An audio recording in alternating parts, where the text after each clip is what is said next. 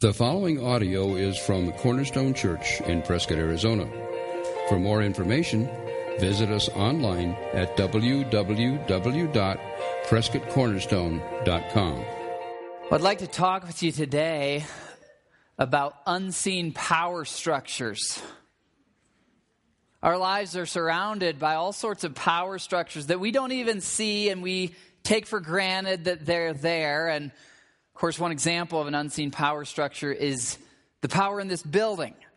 Most of you probably haven't seen the huge electrical panels here. Most of us haven't been to the Palo Verde nuclear power plant or the Hoover Dam power plant or the coal power plants that give electricity to our homes. And every day we benefit from electricity, and we use it without really being too aware of this unseen structure of power. And the same principle applies far beyond the electricity by which we read and swipe our phones and update our Facebooks. There are unseen power structures also at work in business and in media and in politics. Recently, when I was in Washington, D.C., I saw this lineup of cars. It was all these brand new, late model, full-size Mercedes and BMWs, and they all had bulletproof glass, and they all had tires that you could tell were, looked a little thick, like if they got shot, the car would keep driving. And they all had these funny license plates. They were sky blue license plates. If you've been to Washington, D.C., maybe you've seen these. They're sky blue, and the numbers and letters are in black. And at the very top in red, it says, Diplomat. Diplomat. These are folks from all over Europe and Africa and all around the world. And why do they all come to Washington, D.C.? Why do some countries that really are struggling financially invest hundreds of thousands of dollars to have a diplomat that looks just as slick and good as all the other diplomats? Why? Because it's the center of a power structure. A power structure that most of us, most our days, are not all that aware of. We're kind of going about our lives, paying our bills and doing our thing. And meanwhile, there are these power structures that exist. I saw the same thing when I was in New York a few years ago with a number of national journalists. And it was the first time I realized that there are some different bars and restaurants in Manhattan and in New York City where sometimes the publisher of the New York Times will have a drink with the president of CBS News, and some executives from CNN and Good Morning America at ABC might also stop by. And you realize, wow, if these folks all wanted to get out the same message, they could probably do so pretty effectively. There's this whole network, this whole structure of power that goes relatively unseen by most of us. And of course, this is true in all sorts of industries, finance, sports like NBA and NFL. Most industries, if you really get into them, there are often a few people who aren't usually out front who hold a whole lot of the power. That's what an unseen power structure is. We see today in God's Word that when I pray, I'm actually accessing an unseen power structure. Now, this isn't the power structure in Beijing or in Moscow or in Washington, D.C. or in the elite media circles. This is actually the most powerful power structure in the universe. And we don't often think about it, but when we pray, God invites us. He invites you as a follower of Christ to walk through these big old double doors and through a long carpet into a hall of power. A place where the most powerful network of beings in the universe is making decisions that affect everything, and yet the vast majority of humanity doesn't even realize it's there. And for those of us who do know it's there, we often don't realize just how powerful the unseen power structure of God's sovereign hand working around the world is. So when we pray, and we learned last week in Paul's prayer that we pray to the Father and we pray in Christ's name. Jesus also taught us that. When you pray like this: Our Father, where? In heaven. At the seat of the most powerful power structure in the universe, hallowed be your name. And Lord, let your kingdom come. Let your will be done. God invites you. I mean, imagine, there's this guy, David Stern. He's been the commissioner of the NBA forever. Guy has so much power within the NBA. If you're a sports fan, imagine that you get to be in David Stern's inner circle. If you're a big finance fan, imagine that you could be in Warren Buffett's inner circle. This network of people who have so much power over these entire structures. And God invites us in the same way to come in and sit down with him at the very center of the most dynamic, the most resourceful, the most often unseen power structure in the universe. God invites you to access that power. Not only that, but he gives me an active role in giving power to others. This might sound weird to you, okay? But we're going to see all this is from Scripture. He gives you an active role. Not only to go into that power structure, but to get power and give it to other believers, as well as to draw power for yourself. This is why diplomats from all countries around the world line up in Washington, D.C. They're there to draw power. They're there hoping that if their nation is poor, they can get access to hundreds of millions of dollars in financial aid from the U.S. government. They're there hoping that if they have a very poor military, that maybe they can make a few promises and get their hands on a whole bunch of the most advanced military gear in the world. They're there to draw power for themselves and to give power to the people in their country. There's so much power available in Washington, D.C., so they line up to get access into the halls of power. Do we realize when we pray that we're accessing a power structure that's no less real and far more powerful? So why aren't we lining up like that to pray? We're going to see in God's word today that when we pray, it's actually a biblical thing. It's a God-honoring thing to ask God for power in our lives. And to ask God for power in the lives of the believers around us. If you want to turn to Ephesians chapter 1, we're continuing our study on the prayers of Paul. And in this study, we have been challenging ourselves to pray more like an apostle. You can think of it this way. Since Jesus rose from the grave until today, there are 2,000 years of Christians praying. Well, that's probably hundreds of millions of prayers, if not more. Hundreds of millions of prayers.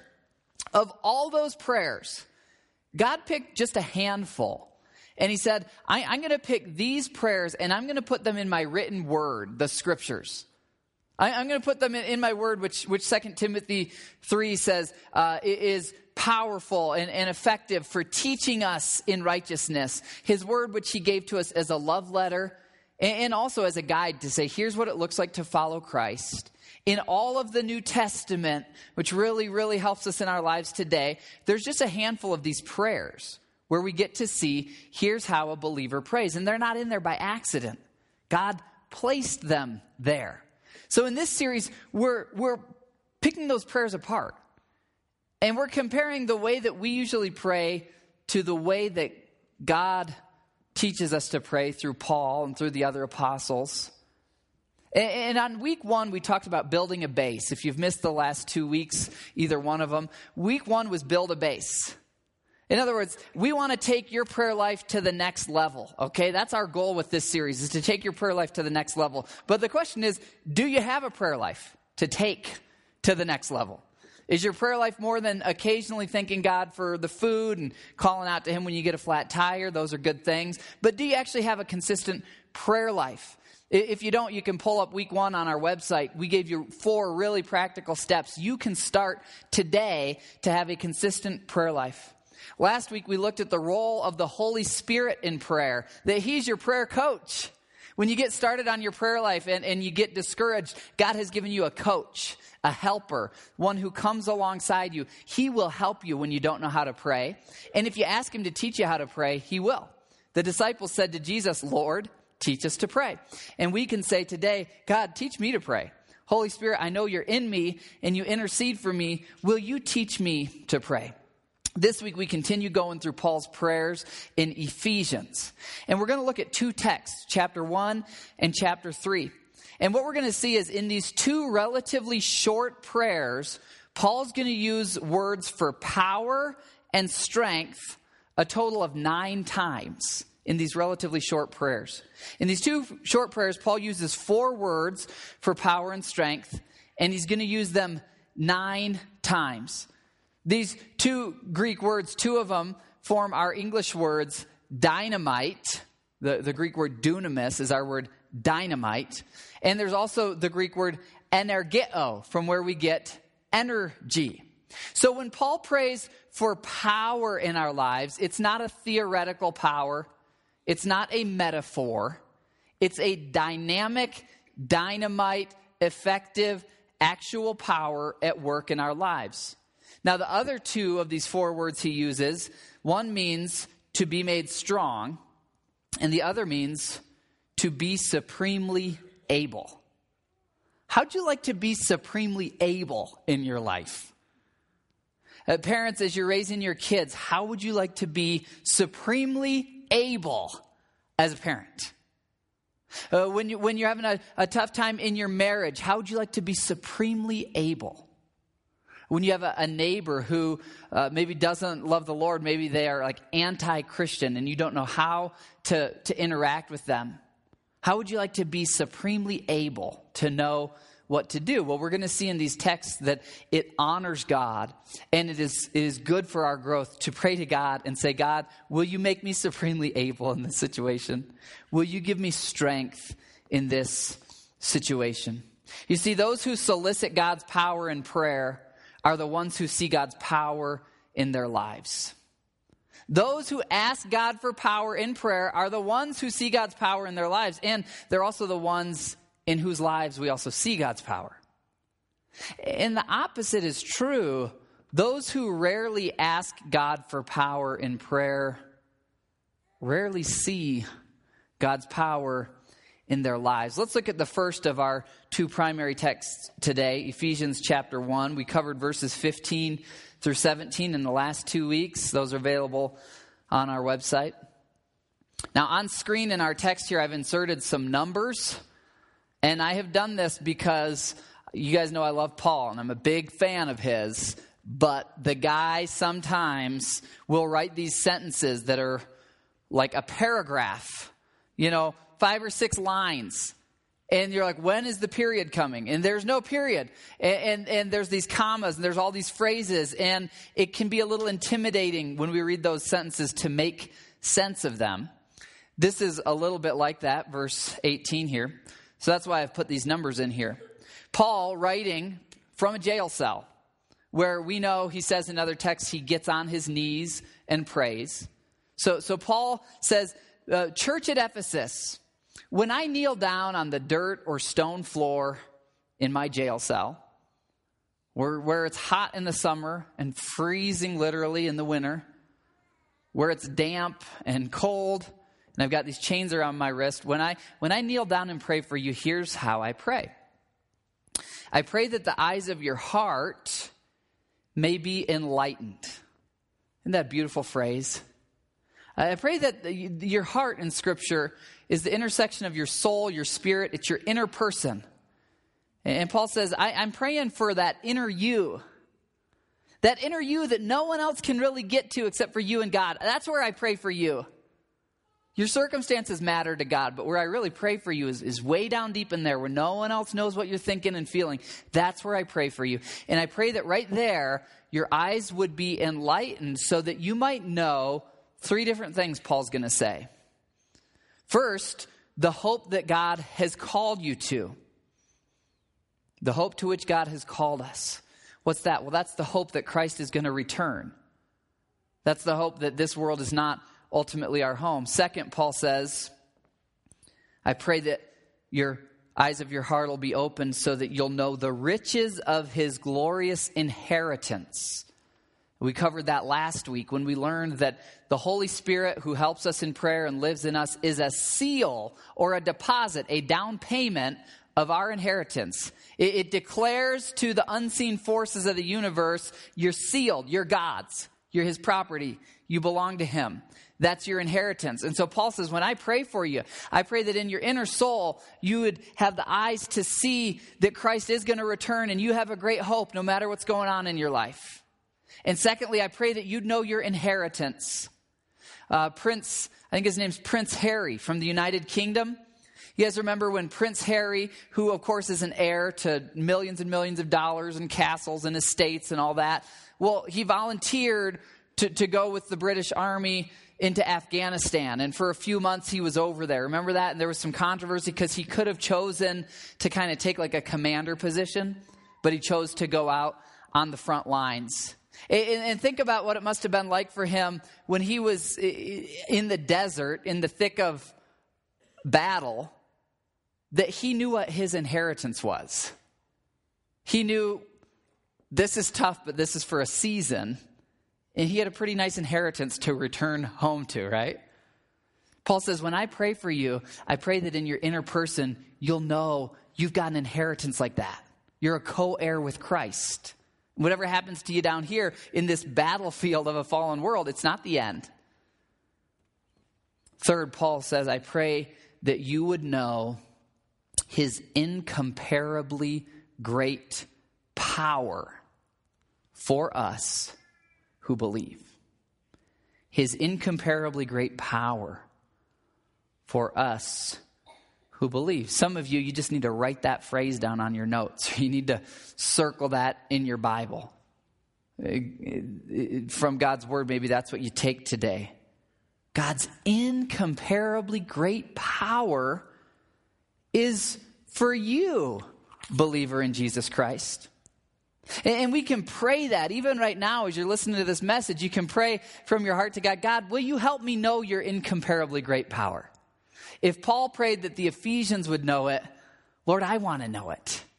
And I want the believers around me to know it. I want to be part of a church where we all know your incomparably great power. Now, what kind of power is this? Is this like a lower level of power? Because we're talking about Almighty God, right? And it just said the power's for us or to us. It's available in our lives today. So I'm thinking this is probably like a lower level of power, right? I was reading my latest issue of Car and Driver, and it was talking about how Mercedes and BMW right now are focusing on their lowest end cars. They call them the entry-level luxury sedans. So they come up with this price point. They're like, okay, here's a loaded Camry. A loaded Toyota Camry comes in at like $31,000. So we're going to make a Mercedes that's $33,000. And that's called the entry-level model. And, of course, their hope is that, a young working person will buy that. And as that person gets older, they'll get bigger and bigger Mercedes or BMW cars. And that's their focus right now. Now, does a lower-level, entry-level vehicle have the same power as the $110,000 full-size Mercedes or BMW? Which, by the way, I won't judge you if you buy one, but I would not recommend it because they depreciate like nobody's business, okay?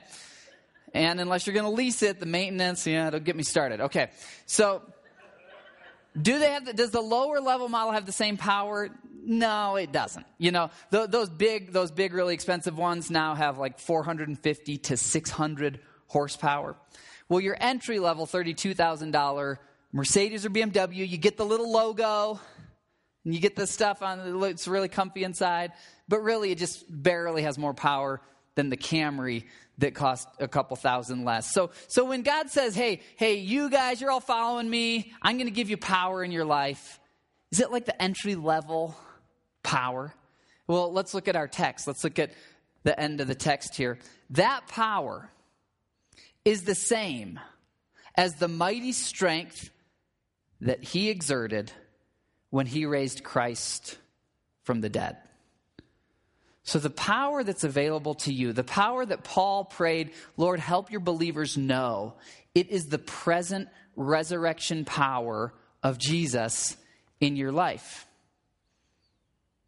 To put that moment in perspective, this was the ultimate muscle flex of the universe. Okay, ever since Adam and Eve ate that fruit in the garden and infected humanity with sin, there's been a power struggle going on for thousands of years in human history between Satan and his demonic forces, fallen angels who are very powerful, and Almighty God and his angels. And what happened at the cross was God totally outwitted Satan. Satan thought he was killing God. And then after Jesus dies on the cross, he rises from the dead. And at that moment, the whole universe knew, okay, we know who's more powerful. Because Satan can't raise people from the dead. Demons can't take a dead body and bring it to life. Only God can do that. And at that moment, the resurrection of Jesus was the power flex of the history of humanity, of God saying, this is real power. This is the power to create life.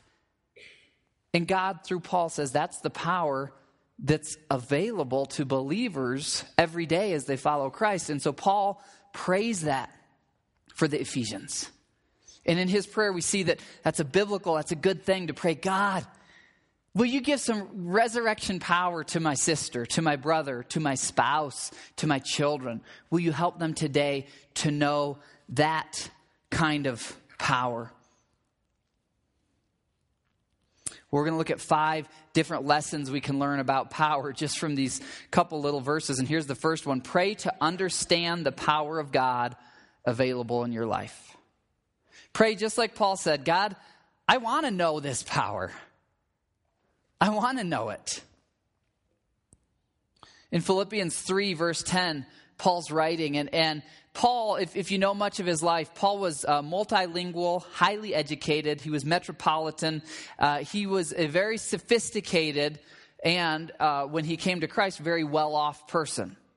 And Paul's a person who, in the course of his life, would end up being in the presence of the rulers of that day, being in palaces. He'd had the finest foods. He'd had everything that world had to offer. And then as he followed Christ, he lost a lot of that, most of that. And he gets to this place toward the end of his life in Philippians 3, verse 10, where he says, you know, all the highs and lows, all the different experiences I've had, I consider all of them rubbish. They're all trash compared to this. And this is so cool because it's kind of like a little peek into, okay, this is like high-level Christianity here, okay? He says, there's 3 things that I've realized life is all about. It's to know him, to know Christ, and to know the power of his resurrection, and to know the fellowship of his sufferings. That's so wild because most of the Christians I know, including myself, when we think of our relationship with God, and prayer, it's what can I get from God? You know, here's the big 3. What can I get from God? How can God make my life more comfortable? And how can I never suffer again because I know God? And Paul says, you know, I've been through all that. I've been through the highs where there's no suffering. I've been through the lows, and here's what I've learned. The best thing, the most important thing you can dream of is to know God. And the second is to know the power of his resurrection. And the third is to know the fellowship of his sufferings. You know, so often when we suffer, we just pray that it'll end. And you can pray that. Paul prayed that in 2 Corinthians 12. Paul had a sickness, a thorn in the flesh, and he prayed that it would end. And God came to him and he said, no, it's not going to end. My grace is sufficient for you because my power is made perfect in your highlight reels and in your great accomplishments. And when your life is going great, my power is made perfect. No. God said, my power is made perfect in weakness. And so Paul learned, okay, it's fine to pray that your suffering ends. But Paul, with all his maturity, says, really, pray that you will know God in your suffering. Pray that you will walk with him through suffering. And know it with this hope that it's all temporary.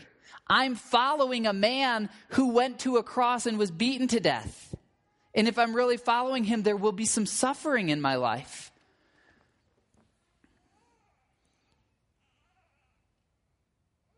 And in there, Paul says to know the power of his resurrection. So we can pray to know that power.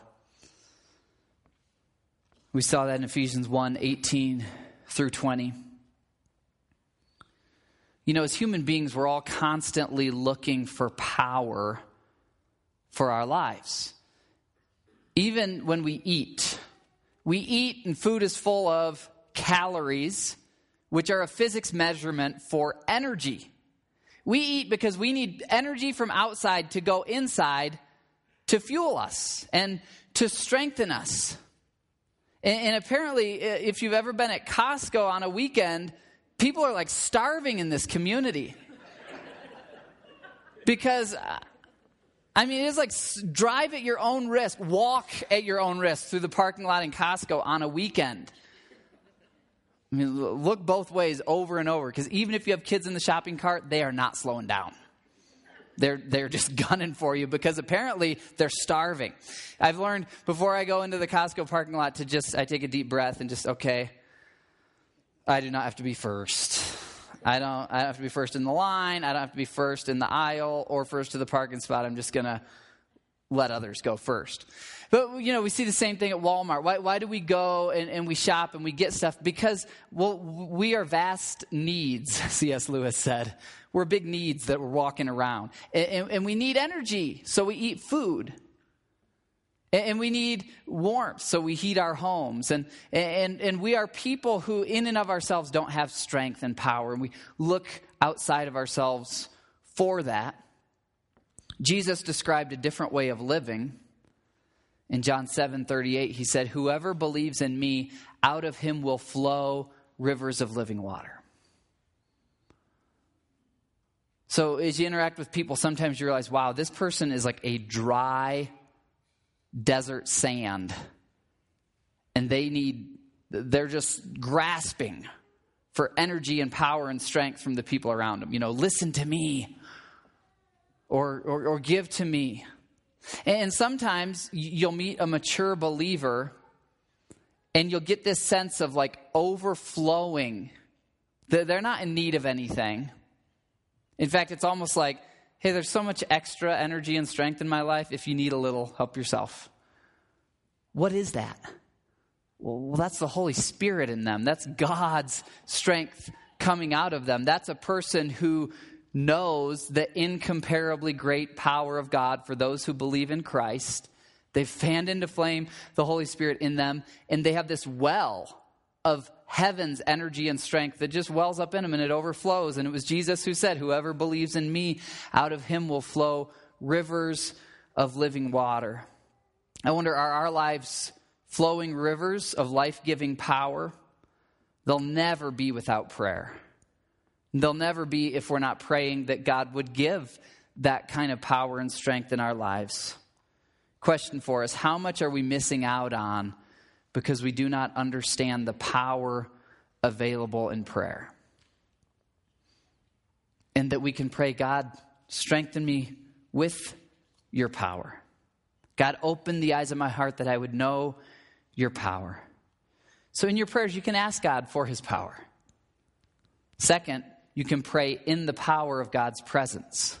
You're not just praying for power, but you're also praying with an awareness that you are in the presence of the all-powerful being.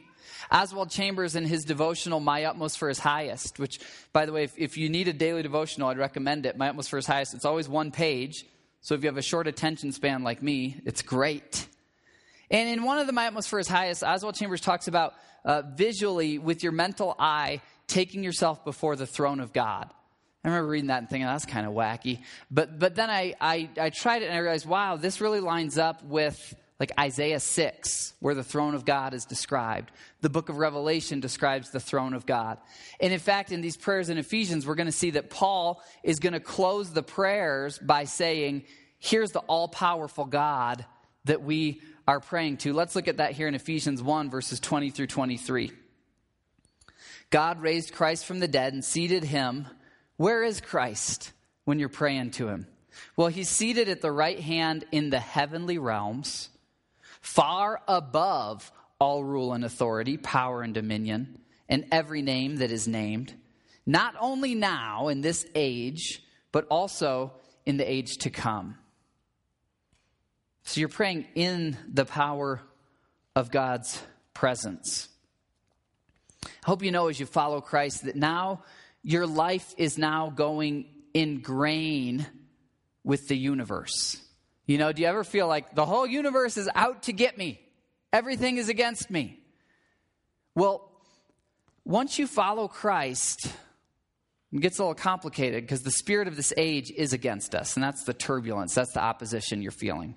But the actual direction of the universe, you're in grain with it. You're going in the same direction as it. And when you're praying, you remind yourself, okay, there is an almighty God who's controlling everything. It's an unseen power network. And I'm aligning myself up with him to be going in his direction. We see the same thing in Ephesians 3. Now, to him who is able to do immeasurably more than all that we ask or imagine, according to his power that is presently at work in us. To him be glory in the church and in Christ Jesus through all generations, forever and ever. Amen. You guys get the sense that we just really don't understand this incomparably great power available to us? Third thing we see, we can pray for power to fill other believers. This is my favorite one. This one you can take with you from today. And in fact, when we close, I'm going to give you the 1 week power challenge. As seen on TV, the 1 week power challenge will change your life, okay? It's not a smoothie. It's not a workout routine, okay? The 1 week power challenge is just for the next week to start praying this for the people you love. God, will you strengthen my wife in her inner being? Lord, will you strengthen these believers that I love? Will you strengthen them in their inner person? Pray for power for the believers around you. What does this look like? Well, let's imagine you have a teenager, okay? If you have a teenager, you probably have a pretty good prayer life, right? Because you have a teenager, okay? And let's say you have a teenager who's hanging out with some kids who are not making good choices. So, you know, the kind of American thing would be, Lord, help my kid not to make bad choices and help him not to do what all those other kids are doing. That's good. Pray for that. That's great. Here's what Paul prays. God, will you strengthen my son in his inner being so that he'll want to do what's right? Will you strengthen my daughter in her inner being? Will you give her power to know how much you love her? Will you give her power to know who she really is as a princess of the king? Will you give him power to know what his inheritance actually is and that he doesn't have to try to, find pleasure in this world because he knows what his inheritance is?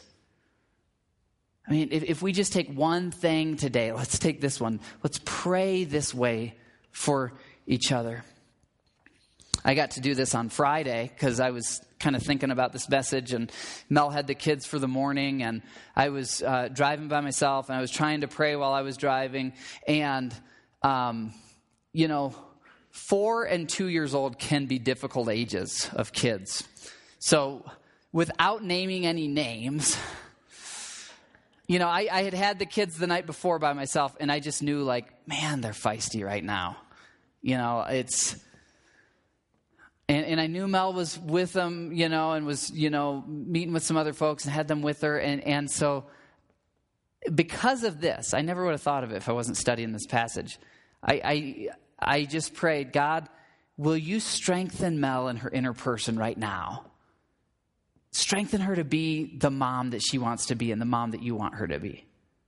And God, right now, will you strengthen Jack in his inner person to listen and to obey? And God, will you reach his heart? Because we cannot reach his heart. We can modify his external behavior, but God, he needs a heart transplant like we all do. Will you strengthen him?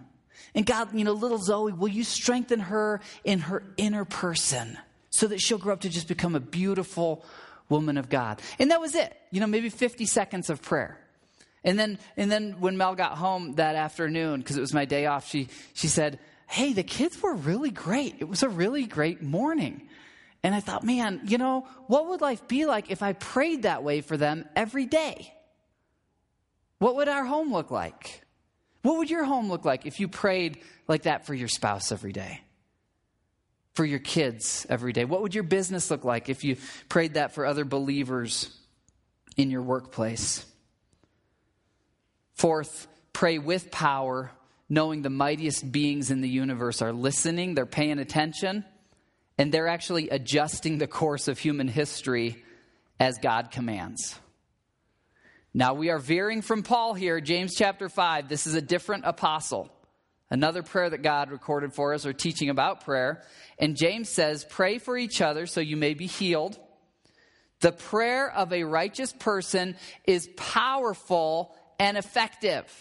Why are we looking at what James said? Because he uses two of these same Greek power words that Paul uses. And he's also talking about prayer. Is it a coincidence? Do you believe that you can have prayers that are powerful and effective? When I look at promises, Scripture has so many promises for the righteous person. I tend to think, well, that's not me. I'm not the righteous person. And then God will remind me, hey, when you trusted in Christ as your Savior, I made you righteous. So if you have trusted in Christ, this is a promise for you. You can have prayers that are powerful and effective. Have any of you in here heard of the Kalamazoo Promise? I'll tell you about it. Kalamazoo is a city in Michigan, greatest state in the Midwest, where I grew up. Kalamazoo has these anonymous, wealthy people who decided to make a thing called the Kalamazoo Promise. And here it is. If you go to a Kalamazoo public high school for grades 9 through 12, then your 4 years of college are completely paid for at any state college in Michigan. Sounds crazy, right? I'm seeing parents of teenagers be like, all right, see you, John. We're moving to Kalamazoo. So I printed up the rules, okay? Here's the rules for the Kalamazoo Promise. First, it's for all students in the Kalamazoo public school system. You must live in the boundaries of the boundaries of the public school system. You have to attend all years of high school in that school system. Number 4, the Kalamazoo Promise will not end. It is set up to go on for many years to come. Number 5, the Kalamazoo Promise is a 4-year scholarship, a bachelor degree or 130 credits, whichever occurs first. Number 7, the Kalamazoo Promise covers tuition and all mandatory fees. Now listen to number 8. Students must sign up for the Kalamazoo Promise at the beginning of their senior year. Meetings are held for all seniors each fall. There are 2 simple forms to fill out for the Kalamazoo Promise. So it's a promise that your college will be paid, but you have to act on it, right? You don't have to earn it, but you got to fill out a couple forms. You still have to show up for class. Once you register for those college classes, you still have to go. James 5:16 is a promise. Your prayers will be powerful and effective, but you do have to pray them. You do. And if I'm not praying for very powerful things, am I going to see much of God's power? If I'm just praying for little teeny tiny things, and God cares about those, okay? But what if our prayers actually reflected that we believe in this power, this incomparably great power available to us, and we believed the promise of James 5, verse 16. So start here, praying, God, help my kids to know your power. Help my wife to know your power. And by the way, this is a total tangent. I'm going to try not to spend too much time on this. Some of you guys know that I'm a total nerd and did a lot of research for a book that came out about a year ago about the church in North America. And one of the trends that all the research shows is that the majority of kids who grow up in Bible-believing churches walk away from the faith. And there's not enough, but there's some research out there that talks about why do some and why do others not. And the main thing that it comes down to is, have the kids seen the power of God? If the kids went on a mission trip somewhere and they saw some crazy stuff and they saw God's power, they're much more likely to stick around. If the kids saw their parents on their knees at the couch saying, God, we don't know how we're going to pay the bills this year or this month, and them being honest with the kids and saying, kids, pray with us. We need God to provide, and then God provides. The young generation wants to see power, which is really ironic because the New Testament talks about it a lot. It's supposed to be part of the Christian life. That was a total tangent. Here's number 5. Pray for power in my own specific callings and ask others to pray for my strength. Okay, so Paul, 2 short prayers, chapter 1, chapter 3, talks about power and strength 9 times, writes some other stuff, gets to the end of Ephesians, he's finishing up the letter, and here's what he says in chapter 6, verse 19, pray also for me, that whenever I speak, words would be given to me so that I will fearlessly make known or boldly proclaim the mystery of the gospel. Paul knew he needed prayers for power, for strength. The point here is when you know what God has called you to, ask him to strengthen you for it and ask other believers to pray that he'd strengthen you for it. This is probably the easiest place to start. You know, if you want to start learning to pray for power like Paul did, we talked in week 1 about, a base model, getting started. If you want to learn to play guitar, you don't have to start with like a $3,000 Les Paul guitar. You can start with a little, Takamine thing from Walmart for $60. If you want to become great at biking, you don't have to start with the most expensive bike. Start with kind of a cheap one because you're going to break it a few times. And then work your way up, okay? Well, you want to learn how to pray for power? Absolutely, pray for power for your spouse. Please pray for it for me, the other believers in your life. But if you just need somewhere to start, pray for it for yourself. It's the easiest place to start. At least for me it is, because all day long I'm aware of where I'm insufficient. And instead of going through the whole day stressed out at work because something's not going right, just pause and say, God, give me strength in this situation. We're used to praying, God, fix the situation. You can ask him for that, okay? God, fix the situation. And if you don't, give me strength in my inner person to walk with you through this situation. Give me power in my marriage right now, Lord. Give me strength as a parent. Give me strength as a grandparent. Give me power to be the neighbor you want me to be to this neighbor or to this coworker. You can start by praying for power for yourself and ask the people you love. Hey, I know God has called me to share the gospel with this coworker. I was thinking about this. If we shared this at a home group, we'd probably say, so pray that they get saved. But Paul says, so pray that when the time comes, words will be given to me and I'll have the boldness, of the strength to do it. We can start praying this way. So the 1 week power challenge. Who's going to do the 1 week power challenge with me? Is anyone going to do the 1 week power challenge with me? Who will you pray for power and strength this week? You can write it on your program if you want. Who will you pray for? How would your family change if every day you prayed for God's strength for your kids? How would your marriage change if every day you prayed for God's strength for your wife or your husband? How would your workplace change if you prayed that way? How would our church change if every day we all prayed, God, Lord, for everyone in our church, and especially for our leaders, will you strengthen them in their inner being to do what you want done in our church? Man, I would love that. If that all seems like a lot, just start with yourself. Paul was praying for his own power in 2 Corinthians 12. You can pray for that. But will you take that challenge with me? Let's stand together and pray for that as we close today. Father, I pray for my brothers and sisters here. And I pray for me, Lord. Each one of us have an inner person, a soul, a heart. I pray, Lord, that the eyes of our hearts would be opened up so that we would see and know the incomparably great power that is for us and in us and with us today. Lord, we want to be people who show your power and who are used by you. We know this power is not to advance ourselves and to get us the nicest homes and cars and most comfortable life. That's not the point of the power. The power is that your kingdom would come and that your will would be done.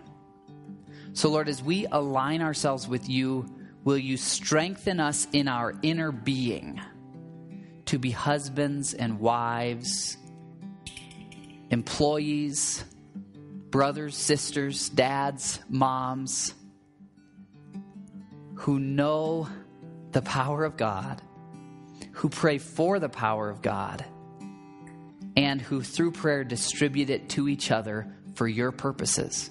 Make us those people, Lord. We pray in Jesus' name. Amen. Thank you for listening to the audio from Cornerstone Church in Prescott, Arizona. For more information, visit us online at www.prescottcornerstone.com.